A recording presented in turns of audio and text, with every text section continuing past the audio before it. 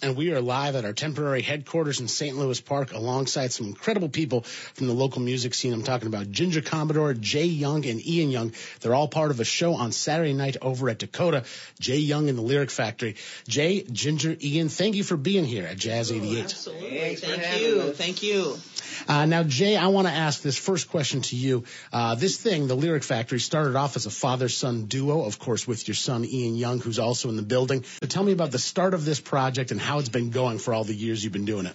We started by playing on the front porch when I wasn't working, like maybe Sundays, especially in the spring or summer. We were always on the front porch just playing music. So we decided possibly this could be a way to have some father and son time. We still got on each other's nerves, but, music was the catalyst and the thing that kept us together.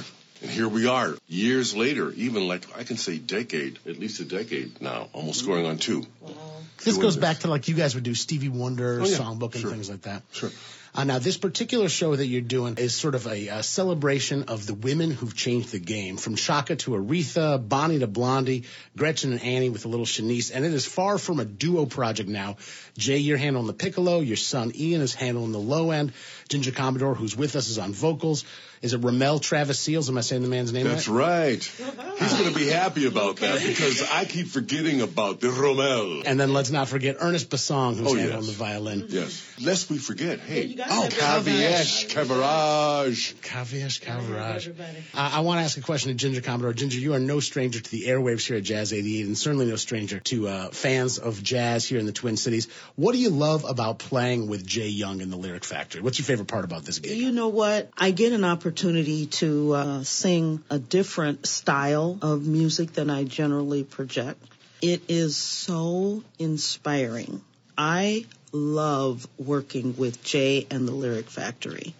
The musicians are top-notch. Jay's arrangements, I'm sure that Ian has had some influence on them as well. The arrangements are fabulous. I used to just like to be in the audience. Right. I could soak up some inspiration. As an artist, you don't have a whole lot of opportunities to let other people's music influence you. So I loved being in the audience. Now that I'm on stage with them, I'm like, oh, goodness, okay. All right, I just got to try to sing these songs and not be taken away. Oh, it's difficult. I get taken away every time we perform. Ginger, I would bet the bank that you're going to do a darn good job. I haven't really seen you slip after seeing you play many a time, so I think it's going to be pretty enjoyable. The show is on Saturday night. It's at the Dakota, Jay Young and the Lyric Factory, celebrating women. Jay, you just got some props from Miss Commodore about your arrangements. How do you go about making room for 2 bass instruments and making sure the whole thing shines together when you're working on those arrangements? It's all about range. I first was drawn to that range by the 6-string guitar, but I could never really play it. And I wanted that sound.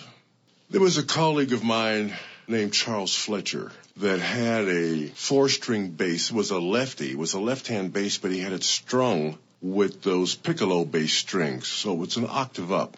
I happened to just brush that instrument one morning and went, hey, that's me. Ian, I'm a bass player as well. I had the joy of my dad being an economist. Once I knew a pentatonic scale, I was better than my dad. What's it been like to be part of this bass legacy? And also, you're a tremendous player in your own right. You're handling. What's it been like to grow up with a bass player for a dad? I never really thought about it. That was always just normal. To me, it was strange when my friends were so surprised. Like, oh man, it was just a normal thing.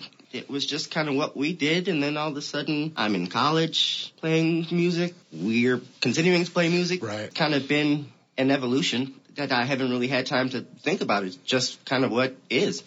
Well, it's an evolution that sounds really good, and we're going to be hearing it on Saturday night. It's at Dakota.